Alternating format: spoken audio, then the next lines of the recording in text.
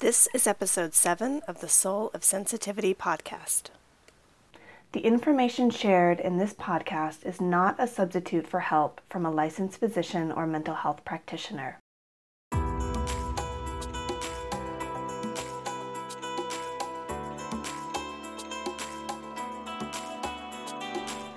I'm your host, Anna Holden, an intuitive, energy alchemist, Ayurvedic health educator, and yoga teacher, as well as the founder of Sensitivity Uncensored and the Sacred Rebellion. Each week on the podcast, I explore different aspects of living a soulful, sensitive life. I'll bring you stories of other sensitive, creative pioneers, as well as my own thoughts, teachings, and tools. This is not the beginner's guide to sensitivity, but rather the place for sensitive souls to gather up their courage and pioneer their way into a life of personal freedom and spiritual sovereignty. Your sensitivity is sacred. Are you ready to live that way?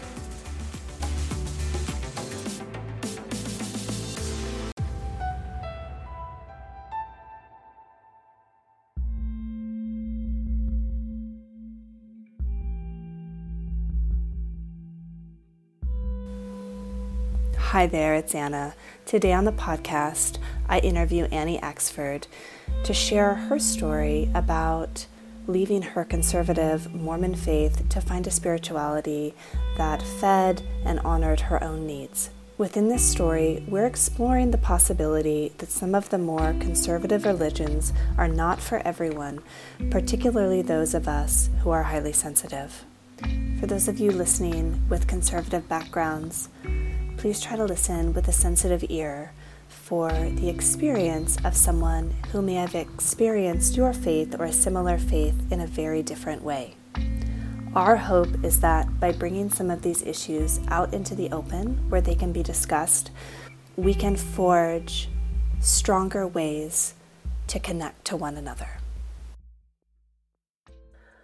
Well, hi, everyone, and welcome to the podcast. Today, we are talking with Annie Axford, and Annie is a marriage and family therapist and the founder of Sensitive Leadership, which is at sensitiveleadership.com. And for those of you who have been listening here on the podcast or really been following my work for much time, you'll know that Annie's been a huge inspiration for my work ever since I've started, and I've taken workshops from her, and we've worked together on a couple of little things before.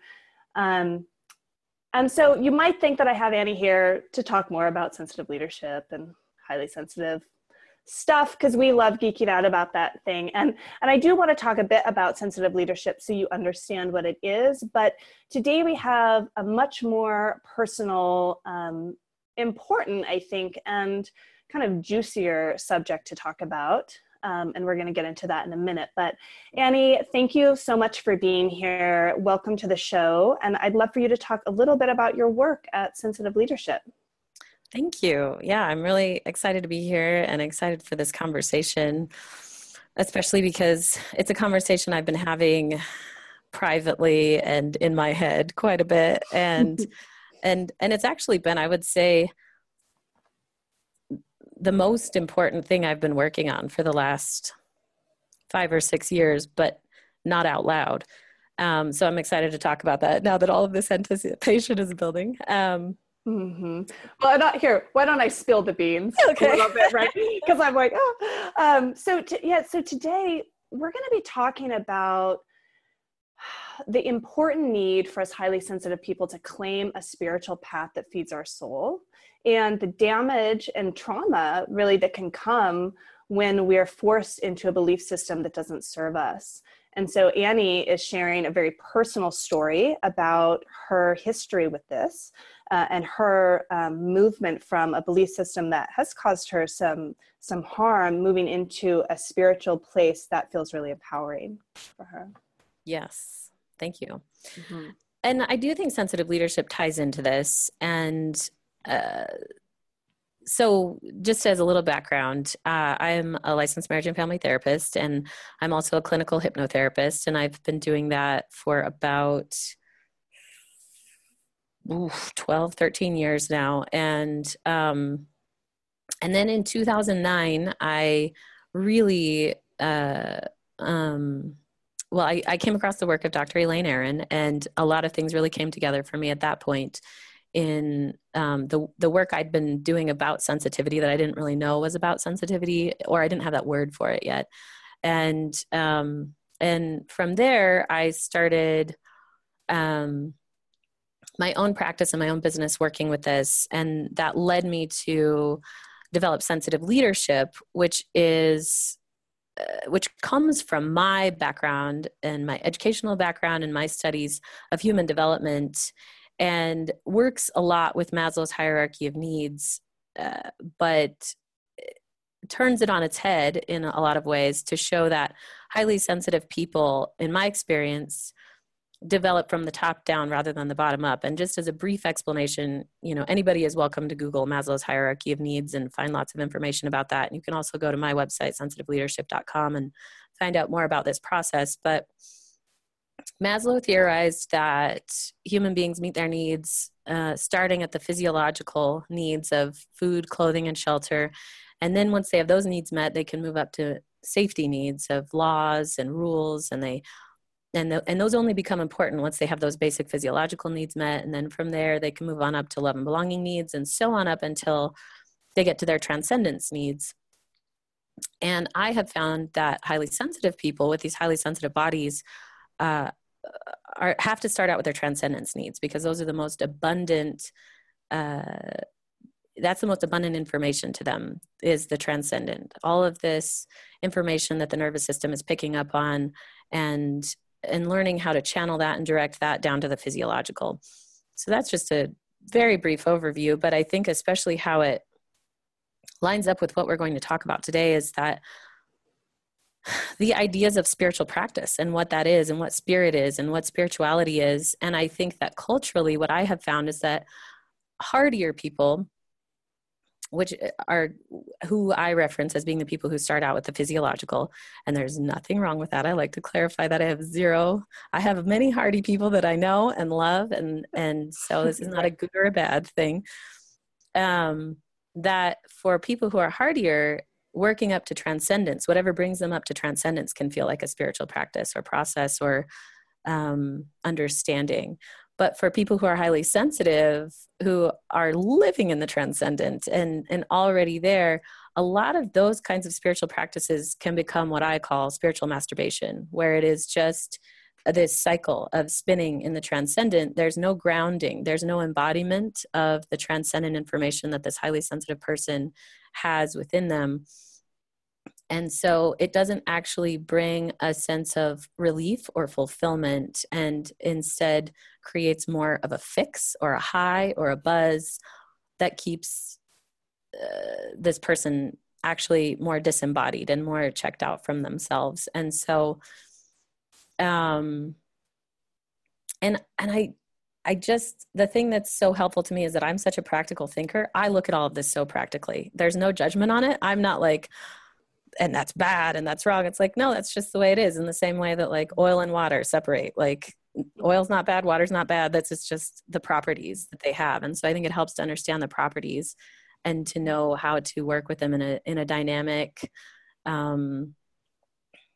physical way. And so for me, with my work with sensitive leadership, I've slowly been working through these different levels and different practices I've come up with. And I've only been recently more personally and publicly owning and working with the spiritual practice of coming down in and grounding this, and what that looks like to have a spiritual practice as a highly sensitive person. Because I think from my perspective, so many people my whole life have viewed me as a very spiritual person. And I would agree with that, but also I was just trying to get by. Like those are the things that I was just born with. So my experience of spirituality, where other people might be like, oh, that's so deep, or so, I was like, I was still struggling. And I was still like, I'm not finding relief in this. This isn't spiritual for me. I don't feel connected to everything through this. I feel disconnected. I feel disembodied. And I feel like even the way in which I was put on a pedestal perpetuated that further. So, so now I feel like I'm really in sensitive leadership, looking more specifically at what is a spiritual practice for me personally, and even how I might bring that forward into the work that I do more publicly. Mm-hmm. That's beautiful. And I love how well you articulate that and use that kind of reversed Maslow's hierarchy of needs to describe that.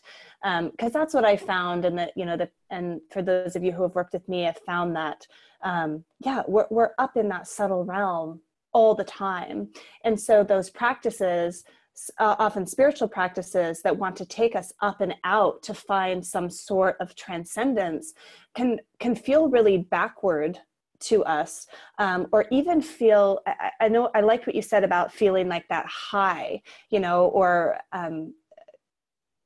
I would call it an uncomfortable high to be. It's a way of kind of bypassing all of the human needs that we have. And a lot of the traditions that I've used before, including like the chakra system and things like that, the spiritual practices that utilize those structures often really focus on the up and out, kind of that liberation channel, or the transcendent channel. So moving from, the first chakra, which similar to Maslow's, right, represents those safety survival needs, moving up towards spiritual things, where there's another channel within us that moves from top to down, right, up to down, connecting the chakras. And so what I found so helpful, and what I love that you articulated here, is that need for really taking spiritual information down and in and toward the body, and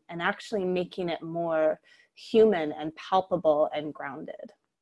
Yeah, definitely. And I think that that was one thing that was so interesting to me personally, coming from a very logical, education in family and human development, psychology, and philosophy, and studying all of this. I remember saying, this makes sense for other people. I know that other people work this way, these theories of development, but I don't, and I don't know how I work, and I don't know what works for me. And growing up in a very conservative religious environment of Mormonism, also having that there. And then I remember when I first started to look at the chakras, I was not at all familiar with them. It was not something I was introduced to at all until I was in my 20s. And I remember being like, this is gibberish. What do you mean? These spinning balls of energy that are inside of me? But so it was really interesting for me to start to be drawn to it still, and to look at it more, and to line that up with Maslow, and to line that up and see all of these parallels with the subtle and the dense and the physical and the cognitive, and understanding that there is a way that they can all line up and work together. And it doesn't have to be a fight, and it doesn't have to be, you're right, I'm wrong, chakras and Maslow, and they can go together. And it really can, and I think that, obviously that's the work that I do. In a podcast early on, I talked about how, I was a scientist first. I came from a really similar academic background, and I don't see a conflict between science and spirituality. In fact, I see them being able to feed each other. Sure. So I want to talk a little bit about the background of the place where we grew up. So Annie and I actually grew up in the same small-ish town of Logan, Utah, which is about 80% Mormon or Latter-day Saint. And we were friends in high school, although we went to different high schools, and we're in a group of really rather accepting friends. I remember I was really happy I kind of dated into the group, which was a fantastic way to get into to all of us. And we were a mixture of Mormon and non-Mormon friends, and was one of the only friend groups that I had growing up that was a mixture that worked together really well. So, setting the stage, so Logan, Utah and the surrounding areas are really, really high percentage of Mormons.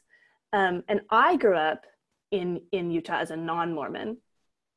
And my dad is very staunchly non-Mormon. My mother grew up in a Mormon family and is the only one of 9 children to leave the Mormon church. And so growing up, I experienced this in-between place where we would go to family reunions, and we were one of the, I think, sometimes more rare cases where my mother's family did not disown her in any way. There's still some, a little bit of conflict kind of under the table there, but we were always really embraced within the family. Although whenever we showed up, there's this sense of like, okay, we need to kind of put away everything that we are and show up in a really specific way so that we're acceptable and we're accepted and we stay loved, and we don't make mom uncomfortable. Because it was really challenging for my mom to be able to leave the Mormon church when she was in her early 20s and maintain that for herself. And so, and then for me, growing up non-Mormon, I had my own challenges, which I'll talk about at a later time. This is not about me, but it was always really interesting to me when people who had grown up in the faith were able to step away, because watching my own mother's pain, and I was not alive when she stepped away, but seeing the continued kind of emotional toll that it took on her was really hard. And so I think that, we've been in touch, Annie, but I think that I kind of, as this actually happens, and I think Annie's going to giggle because she'll know how this happens in Utah, is you kind of hear through the grapevine, like somebody has kind of moved out of the faith, and it comes through those of us who are probably outside of it and more, and perhaps more open or accepting to that information. But Annie, I'd really like for you, if you don't mind, kind of starting in that beginning. What was it like for you, as a child in the household that you grew up in? Well, I had a really interesting environment. It's still interesting to me. I mean, and I'm sure we could all say this, families are weird, but yes, and how they function. But so my parents, I would say they tend to be a little bit more earthy and hippie-ish in some ways. And so there was still kind of an open-mindedness in my family and even in my extended family. And that actually was something that came to be really difficult for me later, because I always felt really close to my mother's side of the family, and I still am close to, but it's different. As you said with your mom, it's just different when you've been a part of this very specific social group with agreed upon beliefs and specific ways to live, and then you leave, what that does to your attachment and what that does emotionally. And so I think there is always something there when you were in it and then you're out. Yeah. Well, and Mormons, I mean, for those listening who aren't so familiar with the Mormon faith, this is not just a group who just like goes to church for an hour on Sunday, right? Can you explain a little bit more about? Well, Mormons are very specific and vocal about believing they are the only true church, and they think they are the only group that has all the truth, and they think they have all the truth that they need. And of course, within that, there are people who interpret things differently, and you'll have more or less open-minded people who are willing to question things more than others, people who bend the rules. So there is a little bit of wiggle room there. And a lot of Mormonism is based on your own personal account and decisions. And so there is accounting. There are things, the Mormon churches are divided up into wards, which a ward is based on territory, the location in which you live. And the leader of that church is called a bishop. And so there is a lot of like reporting things to the bishop, talking to the bishop, sort of like confessional as far as I understand with Catholicism, but different because it serves a different purpose. And a lot of it is about um, maintaining a very specific standard of behavior. And that standard of behavior is what allows you to participate within the culture and to be in good standing. And when you're in Utah specifically, where you have, like you said, like 80% Mormon, it's not just in good standing at your church, it's within your community, within your family. And there's definitely a sense of like, how I look at this through the lens of someone who studied human development and is a therapist is attachment, that we, we all have a need for a sense of safety and consistency in our lives. And the way that we find that can come through lots of different avenues. But like for me within Mormonism, I saw, and I see this within any group like this that has the same beliefs, is that it cuts through a lot of the work of attachment, because it says, you believe this, I believe this too, we're cool. Like, and as long as we follow these rules, then I can trust you, or there's an immediate in. And so you'll see this within lots of different groups. I mean, even within sports, like you'll say, oh, you're a Raiders fan? Me too. I just pulled Raiders out of the air. I don't know anything about the Raiders. But that gives you a sense of something. And within Mormonism, it's even bigger. Like you can go to a different state or a different country and it's like, oh, you're a Mormon? Okay. And there's an instant trust and attachment and that that is convenient in a lot of ways, and really nice to just know, to just have this sort of blueprint of where you stand with someone immediately, rather than having to develop that over time. And so yes, and that, church is 3 hours on Sunday. There's events during the week. There's expectations of going to the temple. You make promises at the temple that are very invested. You wear special underwear. It's your whole life. It is like it's like Mormonism encompasses everything in your life if you are a practicing active Mormon. Particularly, I would say then in a place where everyone else is a practicing Mormon, the thing that became really uncomfortable for me was the way that faith really seeped into social and cultural norms. So all of a sudden, I found my high school volleyball team kneeling down to pray before a match and using a very specific Mormon prayer. And I was like, whoa, what? Like what? But I just became really used to it as like, okay, I live in Utah. This is part of the culture. I'm going to have to accept a part of it. And until I think it was my 5-year class reunion was hosted at a church, and, they had everyone pray before the meal. And that's when I was like, oh, right, enough is drew a line. Yeah, I drew a line and gave some feedback, and that like I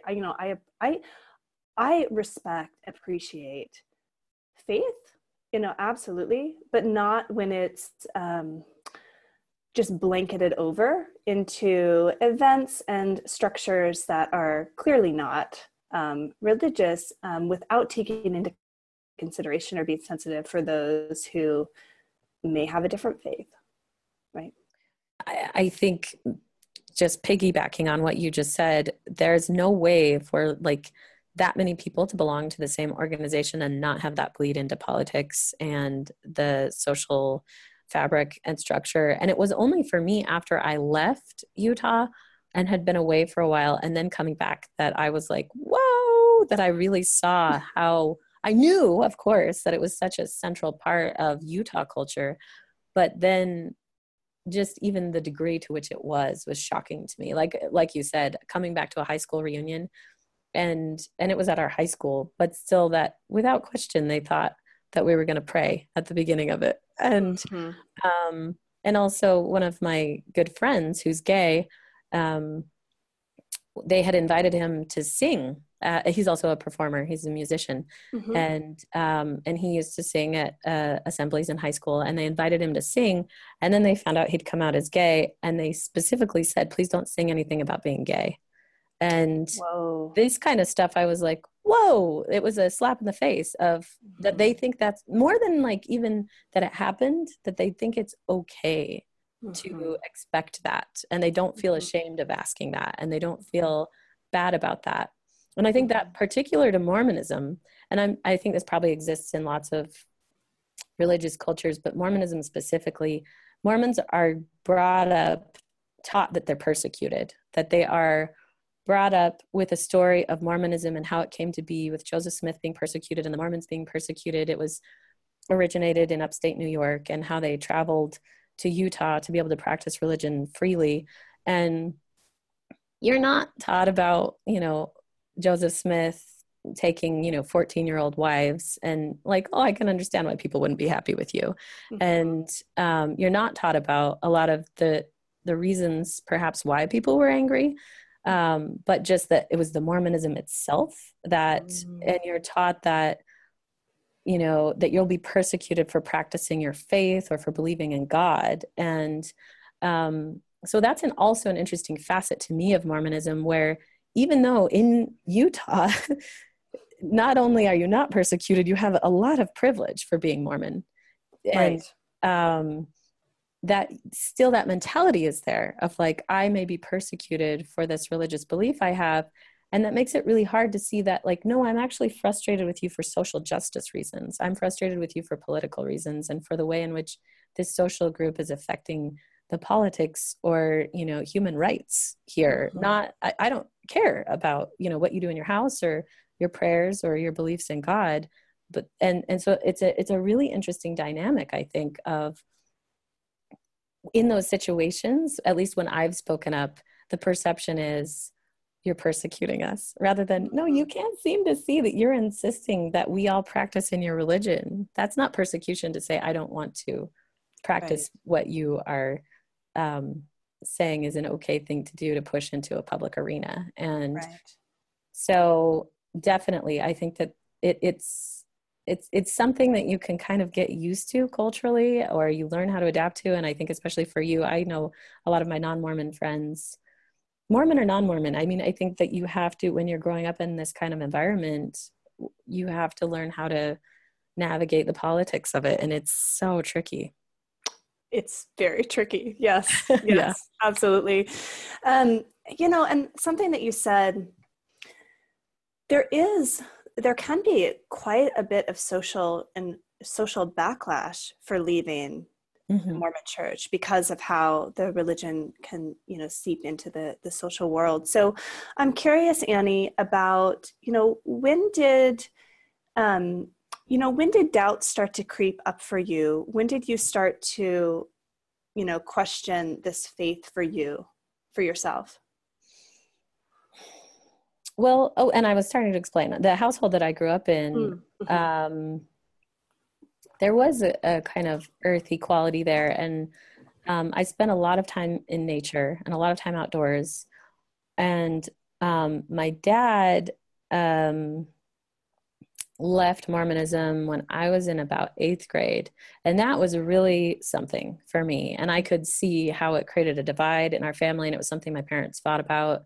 And my mom's super conservative Mormon, and they're still married. I don't know. I've learned to not even try and figure that one out. But my dad left, and for a little while he was very anti-Mormon, and I can understand that now because of the challenges that poses. And now he's come to a place of acceptance. There are definitely still things he gets frustrated about, and I think being in Utah and being married to my mom, he's had to adapt to a lot of things and accept a lot of things and just focus on what works.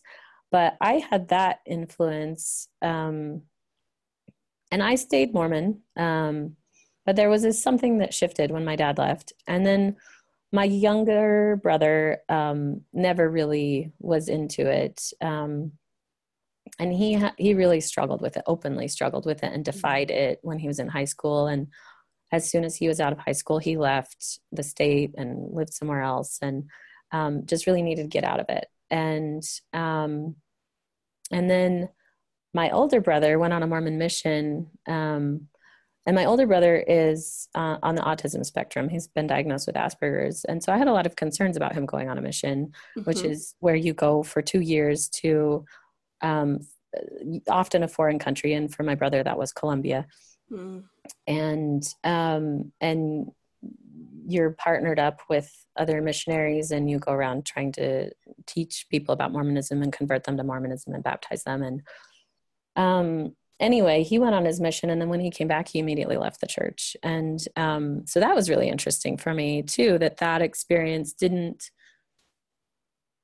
it pushed him out. It really was and he told me later that he was just waiting to finish his mission and knowing he was going to leave. And I think it was a good experience for him to travel and to go to Colombia. And I think that was valuable for him. So I had these little experiences. And then I had certain friends who left, and I always had certain problems with it and certain things that, as Mormons joke about, but is true, that I put in the box, that were like, I don't know what to do with that. I'll put that in the box of things that God knows that I don't know, or whatever, And I've never heard that before because I'm not in, I've never had to have a box. So yeah. Oh yeah. There's a box of things you don't know what to do with. And for me, polygamy was took up a lot of space in that box. Like the teachings about it, and just like, and I had a lot of challenges with marriage and a lot of challenges with the traditional gender roles and what was expected of women in the church. And so I always had problems with it. And I was always the person at church who was like challenging things. And oddly enough, I was often asked to be a teacher in Sunday school. And so I had to sit with a lot of these things and try and find my own understanding of them. And I even openly in classes would say, this doesn't make any sense to me, so I'm not going to talk about it. Like, I don't know what to say about it. I don't know how to be okay with this. I don't know. I don't have a belief in it or an understanding of it. So I definitely can't share that with you. And so I always was actively questioning and always actively looking at these beliefs. And I feel like I am a very intentional person. And so I wanted to actively be in alignment with what I was doing, all the things I was doing, and do it to the best I could. Yeah. And I have a question about that. When you felt like you were putting a lot of things in the box, as you say, or questioning the practices, did you ever feel like you were like bad at your faith, or that somehow was like I'm curious if you were feeling like you somehow were doing it wrong, or you weren't getting it, or if you were feeling kind of empowered in those questions? That's an interesting question. It felt scary. I think I had a belief for some reason, and I don't totally know why. I always had a belief in my own connection to truth. And I didn't really separate that. In Mormonism, you're taught that that's called the spirit, like that when you're feeling that you can have impressions from the spirit and that speaks truth to you. And that could be like a warm, fuzzy feeling or tingles up your spine, or just a kind of an inner knowing, which now I think about more like intuition, and just like, I think about it actually more in terms of sensitivity, of just like the way that my body can know things and understand things and know what works for me and what doesn't work for me. And so I did always have a sense of being guided and having a connection to my own truth, and having really powerful experiences of struggling with something and coming to an epiphany about it, coming to an understanding about it. And so I can actively remember struggling with things like, is it okay for me to get an education? Like, and like, I don't want to have kids right now. I want to get my master's degree. And is that okay? And like really struggling with it. So not particularly feeling like a bad Mormon, but more like, am I a bad person? Am I doing this wrong? And how can I be okay with this? And really struggling through that and coming to my own epiphanies about it and my own understanding about it, and sharing that publicly. I can remember sharing publicly at church, just like feminist viewpoints, and like, and it's funny to me, at the time I didn't think about it as feminism, but like how I understood that as an okay thing to do as a Mormon and as a person, for me to focus on getting my education. And it wasn't until like, so I always had these problems and things that didn't feel quite right, but I felt like I always felt like I was moving towards something, like there was some kind of alignment that I was getting to and challenges I was working through. And then being highly sensitive, and I have very, very sensitive body.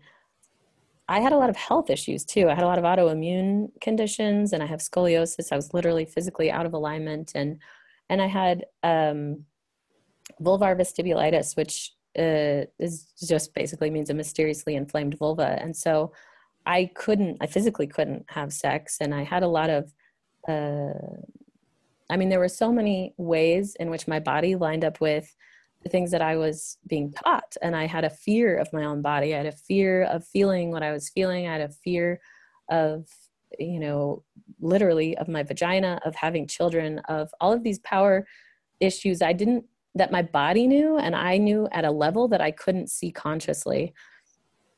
And so for me, that was more of my focus of like, how can I be healthy? How can I be a healthy person? How can I learn how to live in a way that works for me? And so then for me, I had all these little things. And then it was when I had a year outside of Utah, and I was married. I was married in the church, and I had been married for about 5 years, and it was very unsatisfying. And we never had sex because of my vulvar vestibulitis, amongst other challenges.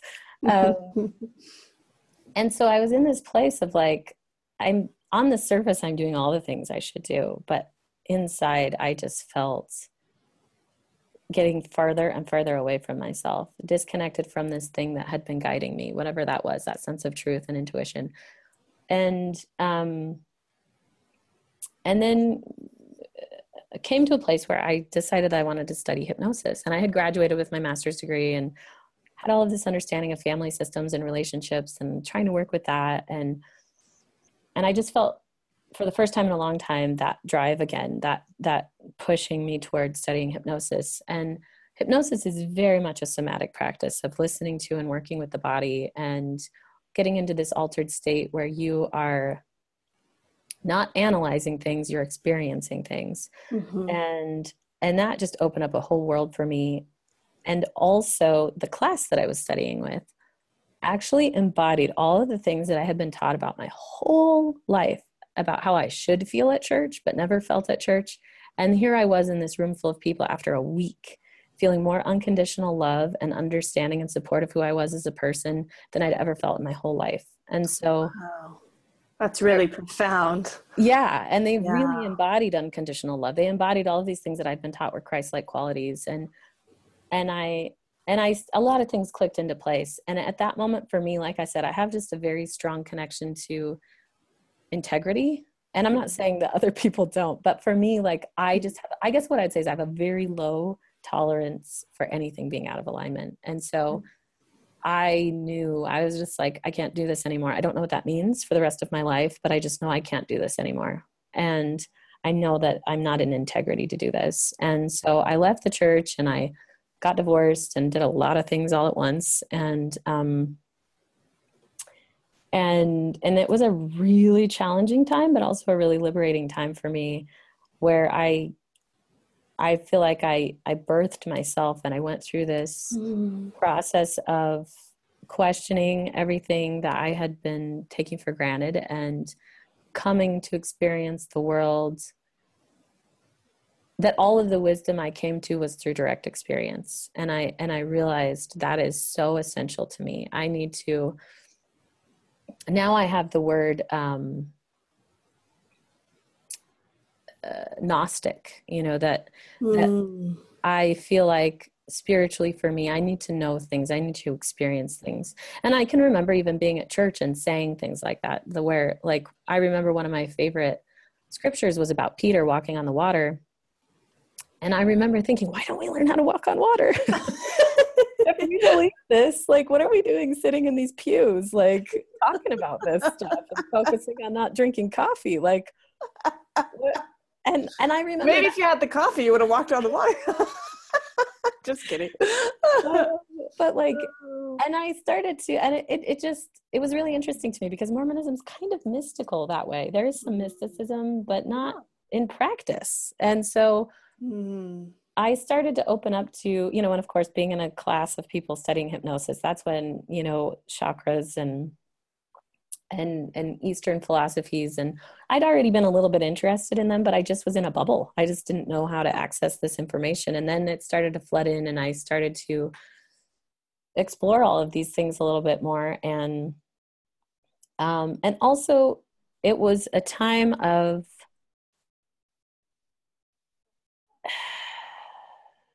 independence that was scary, but also, as I said, really liberating, where my family had a really hard time with it. And, and I was very isolated at that time by choice. And also because anytime I would try and talk to my family, it wasn't them trying to understand me. It was, well, you need to pray about this, or you need to come back to church, or you're doing something scary or wrong or bad. And so I couldn't, talk to them about it. And that was a piece, sorry to interrupt, but that was a piece that I found really interesting earlier, where you said you didn't feel, like there was something wrong with the faith, or you were doing the faith wrong. You just felt like you were a bad person, for questioning things. And it kind of sounds like that might be where your family was coming from too. It's like, oh, Annie's become this bad person. We need to bring her back in. Yes. And that is one of the challenges with these belief systems. It's like, and I knew that, because I was on the inside. I knew the way that people who left were talked about, and I didn't have, and I didn't have the perspective at the time when I was in it of like why someone would leave. Right. And even though obviously I had lots of non-Mormon friends, and I personally did not have a problem with it, the problem that I had was, how can I belong now? How do I belong? And how can you accept me? And I think that was my problem as well as their problem. And I didn't want to belong with them anymore. And I didn't know how to do that. I didn't know how to be, I think especially as a highly sensitive person who there can be perfectionism tendencies and other focused tendencies. I wanted to feel like they thought I was doing the right thing. I wanted to feel like they thought I was a good person. And so that was also hard for me to know that, like, no, I'm a sinner in your eyes. I'm doing bad things. I'm doing wrong things. Not just I'm doing different things, but I'm specifically doing evil, bad things. And that is what you're taught when you're in it, is that, the devil is cunning and tempting and moves in subtle ways, and like, kind of like it's a cold you're trying not to catch of leaving Mormonism, like that you've got to keep your immune system robust, and there isn't a way in which you cannot be Mormon and be an okay person. And that people who aren't Mormon, who've never known about the faith, are innocent because they've never known. But people who've known and left should know better, that there's like this sense of like, you have the truth and you're casting it aside, and you're choosing evil things because you're weak and you're tempted. And there's no other version of that story. There's no version of, actually, I'm like following through on my own integrity to myself. This isn't at all about, I'm too tempted to do evil things. And even for me, I didn't even drink alcohol for a little while after I'd left, or caffeine or anything like that. Like, well, I sometimes think, at least from being on the outside and kind of listening to Mormon friends and family talk about those who have left, that it does seem like, oh, they were enticed by, these things that we're not allowed to do. They were enticed by strong drink. They were enticed by, sex or something like that.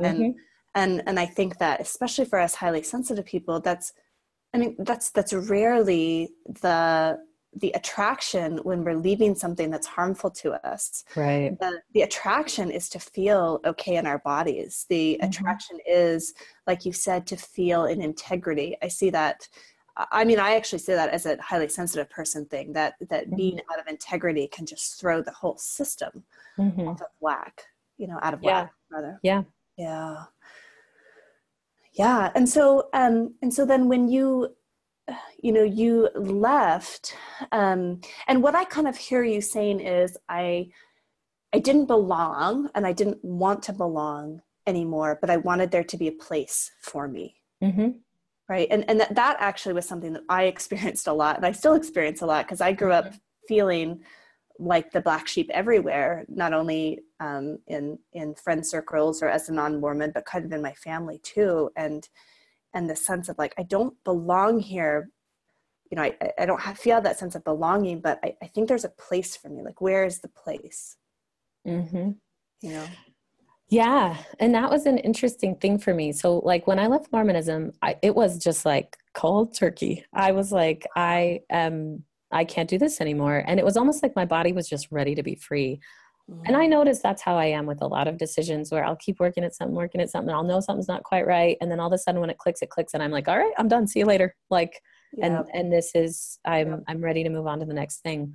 And so for me, I won't explain all the backstory to it, but at the time I was living in New Mexico. And so I stayed in New Mexico for longer than I anticipated. And then I moved to New York City. And so I didn't go back to Utah, and I didn't, I literally just stopped. I didn't reintegrate myself. There was no reintegration. I didn't know how to do that. I didn't know if I ever would. I didn't even think about trying to. I just thought, all right, I'm out now. Like, there's no space for me there. I'm out. And I still had contact with my family, but it was definitely at a distance, and we didn't talk about like personal things. And I would visit sometimes on holidays, but it was always hard and weird and a little bit like polite. And and it was really sad for me because, and I remember feeling like this grief that I couldn't do it.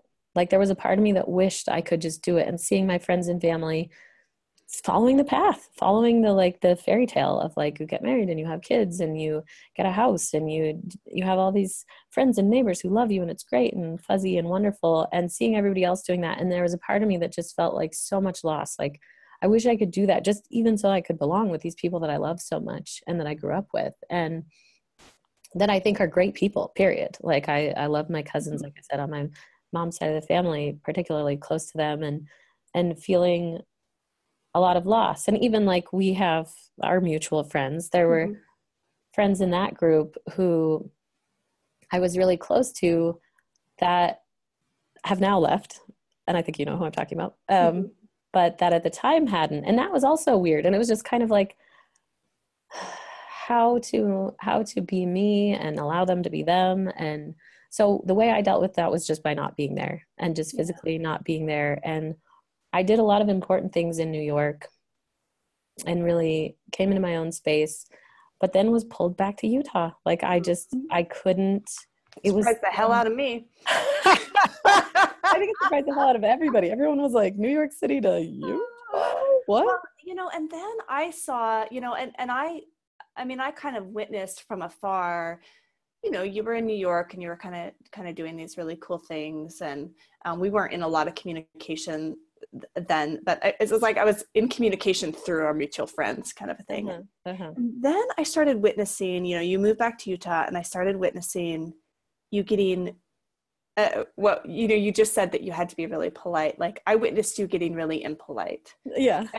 And I, like, just so you know, I was like cheering you in the background. Like every time you posted some like vibrant, you know, truth on Facebook, I was just, you know, spinning in my chair with my fists in the air, you know, and going, man, she's brave.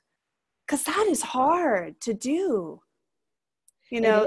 So I'm curious about that transition between, you know, kind of dealing with that grief and kind of swimming in that polite place, and getting to the point where you can say, this was my experience of damage in this space that is so healing for all of you. Well, that was a really profound realization for me, was that like one thing that really pulled me back was my sister gave birth to the, you know, my first nephew. And that just, that gutted me. I saw this and I didn't expect it. And I came back to Utah and I visited her when she had given birth, and my sister and I were always really close growing up, and she's still Mormon and I am obviously not. And at the time, I mean, there's so much, like I said, Mormonism encompasses so much of life, and there's so much even from the time a baby is born that's about Mormonism and like that trajectory and that path. And it was simultaneously this beautiful experience, as anybody, you know, and as I know, you know, like I now have my own son, but that connection that's there when it's blood, it just overtook me. Just the kind of immediate love and connection was there, and the attachment that was there. And then I was immediately also flooded with so much pain of like, how can I be a part of this kid's life? Because I had been so detached from my family as the only way that I knew how to like kind of live after that. And so it made me have to look at everything of like, how can I be in this kid's life? I can't not, and I don't know what to do about that. And so I really had to sit with all these things that I had just literally stopped thinking about and stopped dealing with. And that includes concepts of God and spirituality. Like I had literally just stopped. I was just like, I don't know. I don't even know. Like whenever it was like blank slate, whenever those topics would come up, I was like, interesting, cool. God, you have a thought about God. Interesting.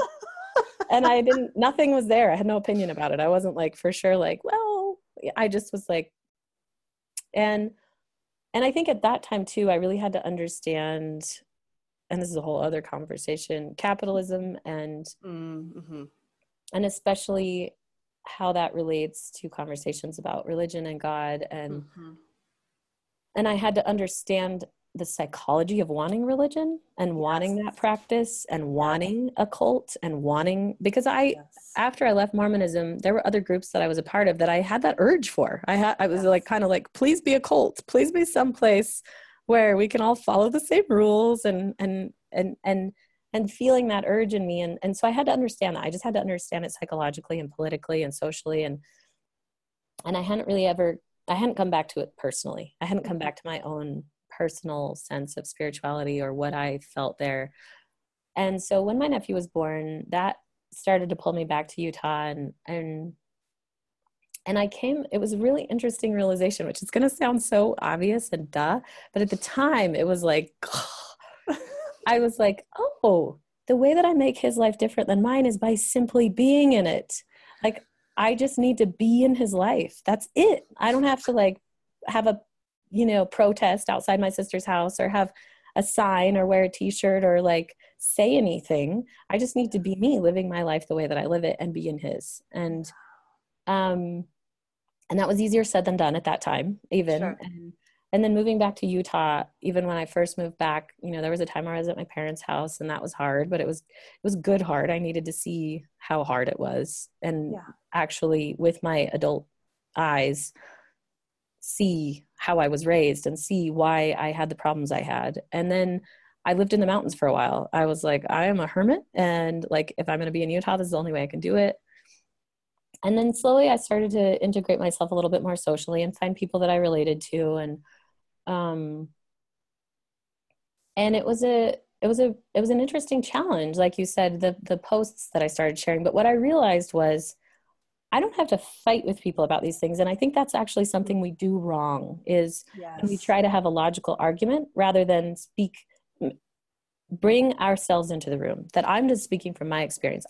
You can't argue with me that this caused me pain. You can't argue with me that this didn't work for me. You can't argue with me that I did pray my eyeballs out and still had the struggles I had.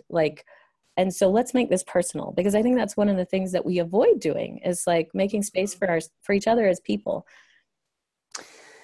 Yeah. And this is something that Annie and I were talking about before we hit the record button, and I was kind of like, dang it, we got it recording. But is this way that, we're here talking about we're talking about Annie's story within a specific faith today. We're not trying to talk badly about all of Mormons and all of Mormonism, nothing like that. Sure, we're talking about Annie's experience within this. And I agree with you. I think that a lot of times, and I can say this from my perspective, growing up in circles in Utah that were then very anti-Mormon.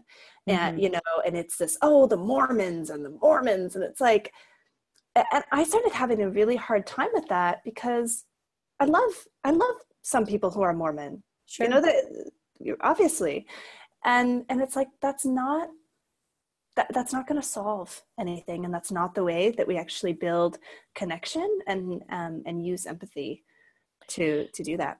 Well, and that's one thing that I really had to sit with, because there were times I just wanted to rage, like Of because of course. the pain that I had, and seeing, Yes. and especially as a therapist and starting to work as a therapist here, and seeing the suicide rate of like gay Yeah. Mormon kids, and Yeah. like all these numbers that I was like, you need to see these. There needs to be change. There needs to be social change.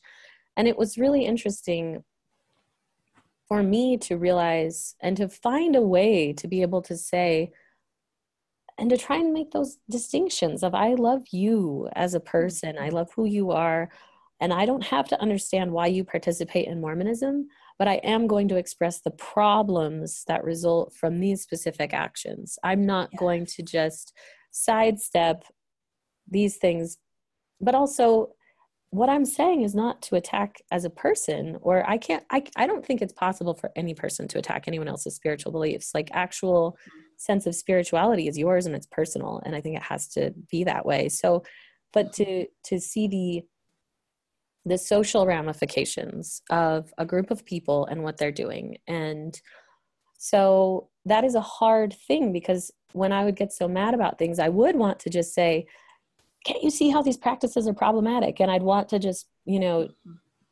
point out and pick apart these things.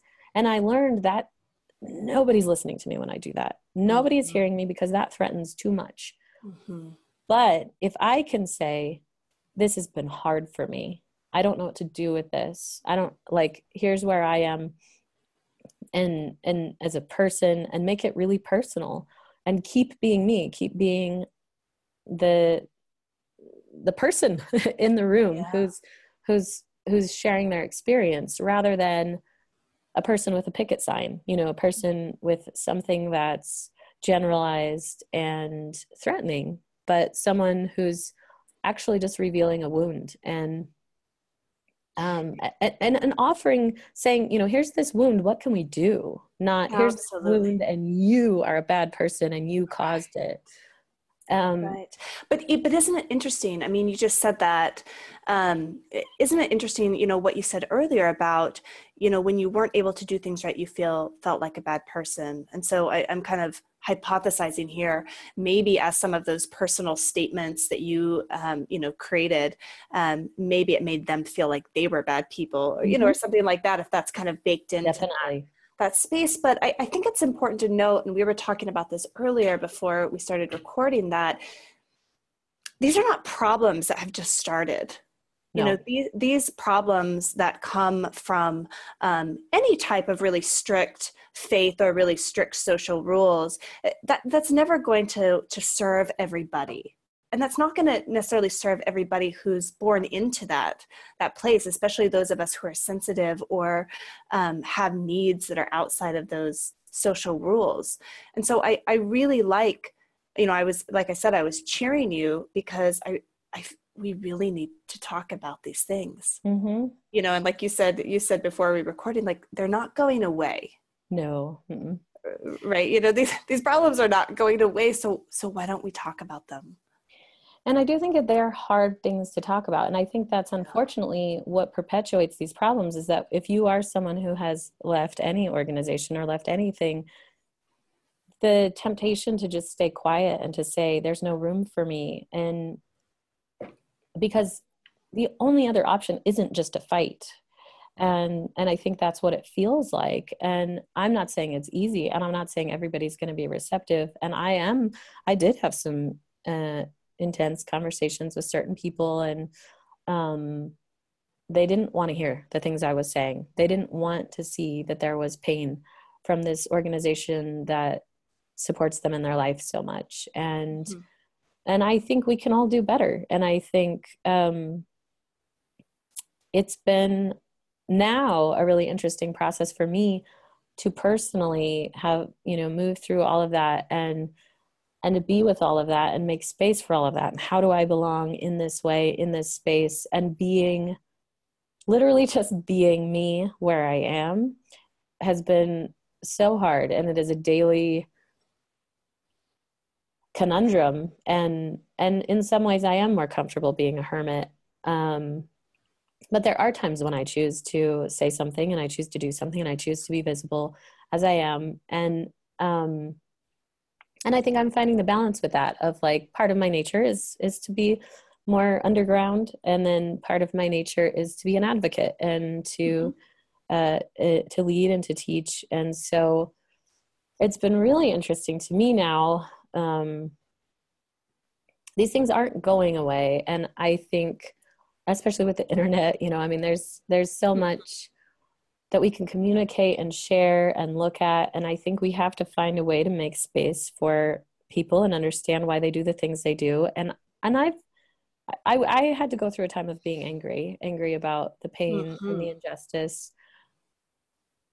And now I'm trying, I wouldn't say I'm fully there, but I'm trying to see how Christianity as a whole, or Mormonism and the beliefs within that, serve people, because I think there are a few different issues here. Like for me, just the practice didn't serve me.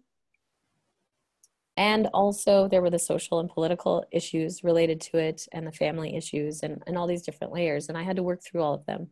And now I think I'm at the place where I don't totally understand, but I have a guess that Christianity helps with the moving people towards transcendence, or it gives people a way to see some kind of transcendence in their life. And for me, it's been so interesting. I've been working with plant medicine for the last, I don't even know how many years now.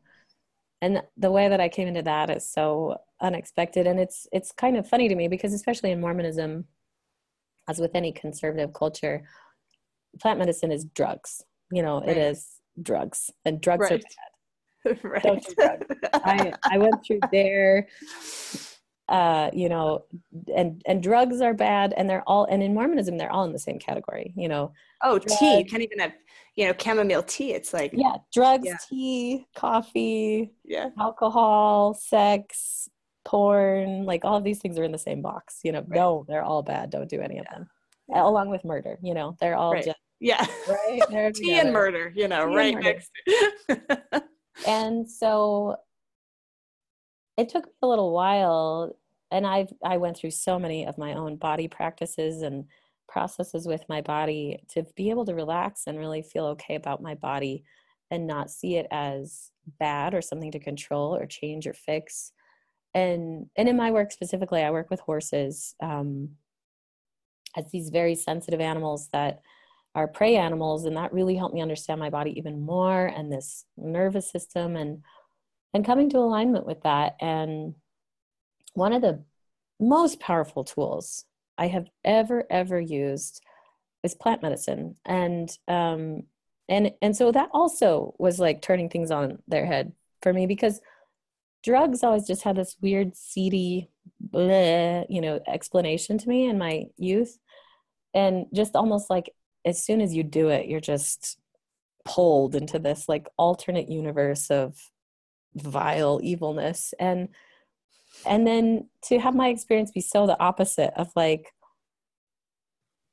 being in the desert, being with myself, a very spiritual experience, using, one of my personal favorites is peyote, and being so embodied and so alive, and feeling a sense of spirituality and guidance in a way that I still, I don't have a good explanation for, and getting the personal revelations that I need about my life, and feeling so physically well, and so emotionally well, and so spiritually well from doing that. And like having it be such a personal and at times challenging process was so different than what I was taught about, of like, I don't know, being out of control of your body and out of control of your life. And I'm not, obviously addiction is a real issue, and I am not trying to make light of that. But as far as the intentional use of these drugs, of this plant medicine, it has been a really unexpected path for me to now to have grown up Mormon in Utah and now be back in Utah using plant medicine and studying to be a medicine person and encouraging other people to use plant medicine. So now I am, you know, basically helping Mormons use drugs. So it's just such, I mean, it's such a beautiful, beautiful story, and not, it's not beautiful in that it's all wrapped up with a bow or anything like that. Something I want to talk more about where you're at now with the plant medicine. But something that kind of struck me is, what we were talking about earlier, people leaving faiths that don't serve them, people, really searching for their own integrity and to find their own answers. That's not going away. And something that always kind of struck me being on the outside of Mormonism is I always thought that if somebody I knew left the church, they would be like, Anna, let's chat, now.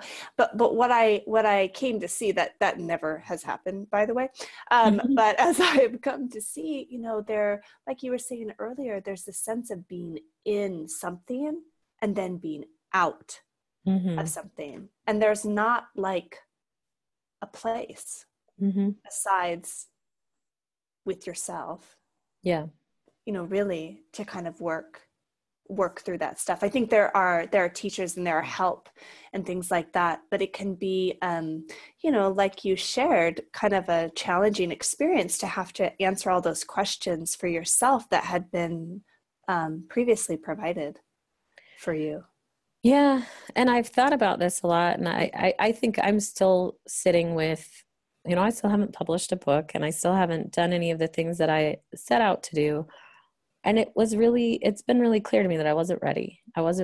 And I do think probably at some point, and I have notes and I have a process of how to help move through these things.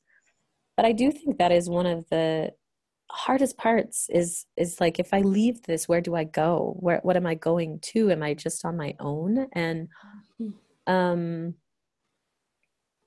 to be able to, and I know for me, especially being in Utah now, that was helpful for me to be around others who've left Mormonism, but it's still a weird space of like, we're the outsiders. And where are we going? Yeah. What are we? Yeah. What's holding us here? Yeah. Like, what brings you together is what you're not. And yes. That is my childhood in a Yeah. And I can only imagine growing up in that and being that way for your whole life. That's a story for another time, but there's so much that I could say. Yeah. And so for me now, I am looking at, and it's been funny for me because whenever I mention to people, well, I'm kind of turning into a spiritual leader. I might have my own church. Sensitive leadership might lead to a spiritual practice, a church. And it's so funny. As soon as I say that, every single person I've said that to is, I'm in. I'm a member.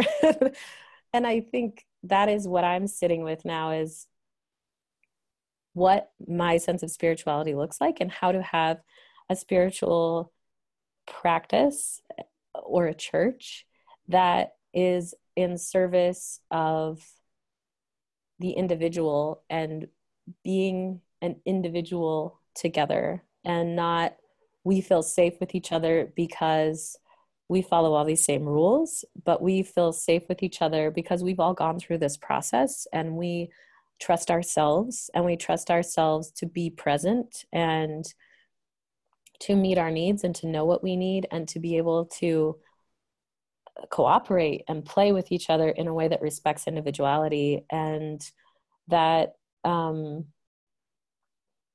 feel like it's interesting to me because it doesn't feel at all how church to me growing up felt.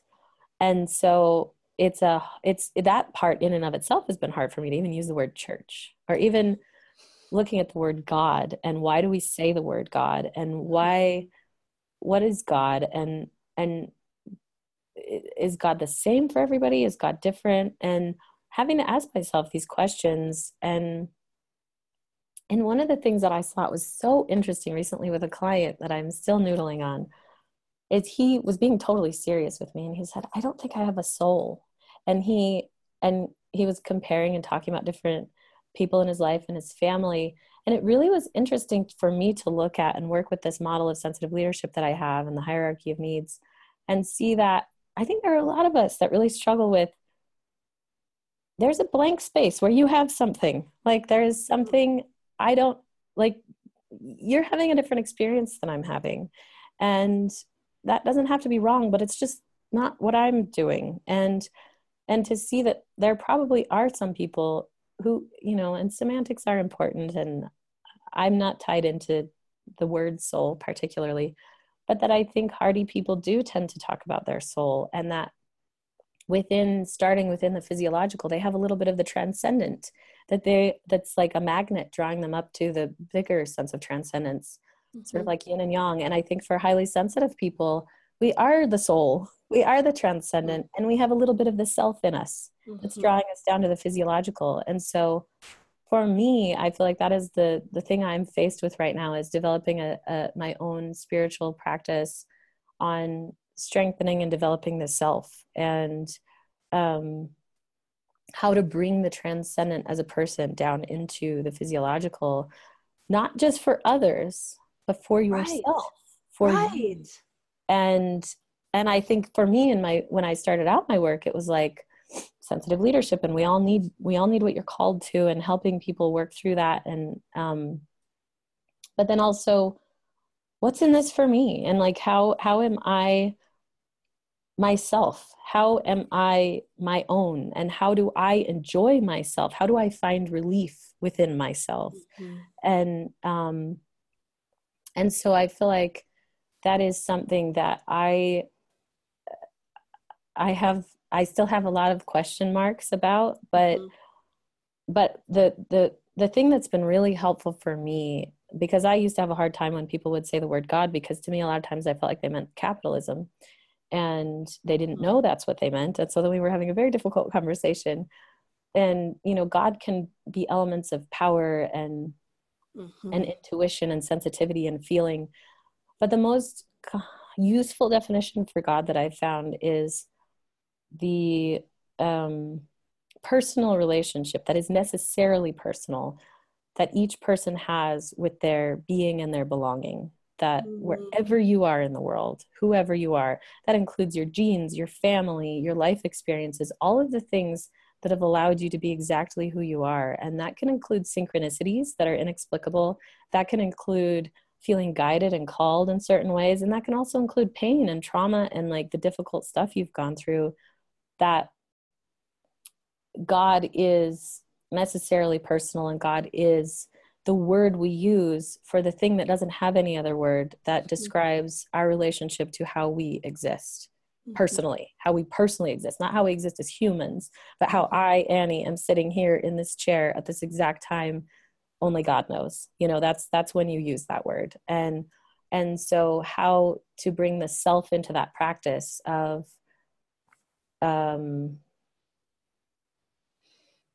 existing, of really existing, because I think so many highly sensitive people, like my client, he was just like, he was trying to figure out the soul thing because he didn't feel like he was living his life. He felt like he was watching and waiting his life. And so I think that's what I'm working with now. And I think all of the things that I've gone through have brought me to this place. And I'm excited, and it's also comical, and and I feel one of the most profound things for me has been the birth of my son. And of course, I'm going to cry. Yeah. Knowing that he exists and seeing his existence every day, and the way that it helps make me so present with everything in a way that I've been working with for so long and have done in the past, but not to this degree. And the spaciousness and the capacity that I have to accept things. And and seeing how much I want him to understand the beauty of his existence in a very literal sense, and how easy it is for me to see, and even just my own personal experiences with him even coming to be, and coming to be pregnant, and then birthing him, and everything surrounding his birth, that like it's been such a full circle experience of actually really connecting with stories I grew up with about Mary and Jesus. And like, not that I'm saying my son is the savior of the world, but like, but I think that's kind of the point. It's like, we're all Mary and we're all Jesus. And like, how like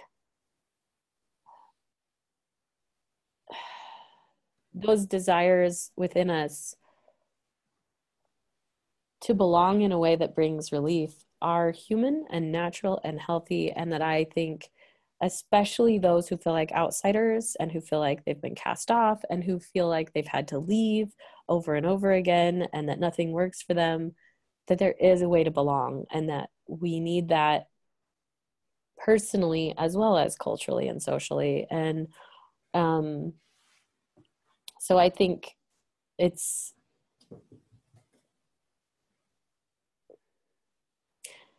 such a big thing, but I think when it really comes down to it for me with spirituality, it's funny to me to see how specific and literal and straightforward it is, and relieving, and not so mysterious as I felt for so long. Absolutely. And that's just so beautiful, everything you just said there. And something that it reminded me of when you were talking about kind of the difference between service and the self. When am I serving? Is spirituality about serving, or is it about the self? And something that one of my yoga teachers, he's a yoga philosopher, said and brought my attention to in the Yoga Sutras, at least, they're very clear that there is no other, there is just you. And everything you do is around, bringing in more joy and more sustained joy. And so, yeah, maybe you serve others, but that's because it brings you joy. Yeah. Because you're trying to get somewhere. It's because you're working on that sense of, of everything that you have in here within you, and trying to make that a more joyful and integrated space. Amen, sister. Yeah. Well, I guess, I think we've been talking for quite a while, so I think we're going to have to wrap this up. But Annie, I'm just so grateful for you being here and sharing this story. And I hope that, it can be helpful for those of you out there who have left faiths, or had harm done to you in spaces that just really weren't built for you.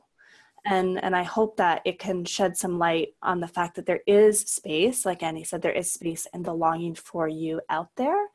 And there are spaces like Annie is building, little church coming up, and there's the Refuge for Sacred Rebellion over in my space. So there are places for you. And Annie has a couple of offerings that I want to just mention here. Annie is doing her Anytime WhatsApp work, and I believe that works a little bit like kind of like the Talkspace app. Is that correct, Annie? So that is something I'm going to have her talk to you a little bit about, and I'll make sure to put a link in the show notes to that. And then she's also got this really great sensitive leadership book. And Annie, I'd love if you can talk a little bit about both of those. Yes. I find that for a lot of highly sensitive people, the most tricky thing to do is to start. And so there's a lot of content for this process that I teach of sensitive leadership and being able to move through strengthening. And so the little book of sensitive leadership is just a short PDF that gives you a way to start, and to start working with some of these things, and just to start taking action rather than continuing to spin. And within that, at the end of that, I do share what I have been doing lately, which is through an app called WhatsApp. I work with people at their pace, doing one-on-one work at a price and at a speed that is really able to be tailored around the individual needs so that you can share whenever you want to and ask whatever questions you have, and then I can respond on a daily or weekly basis. And so you can also find a link to that if you look for Sensitive Leadership on Instagram. You can see the link there. And I will be obviously sharing more about that if you're on my mailing list, and you can get on that at sensitiveleadership.com. Great. And I'll make sure to put Annie's website and all those links in the show notes. So thank you so much, Annie, for being here again, and take gentle care. Thank you so much, Anna. This was wonderful. Great. All right. Bye-bye. Bye. For information on everything shared here, including show notes and links, visit www.sensitivityuncensored.com/soul of sensitivity.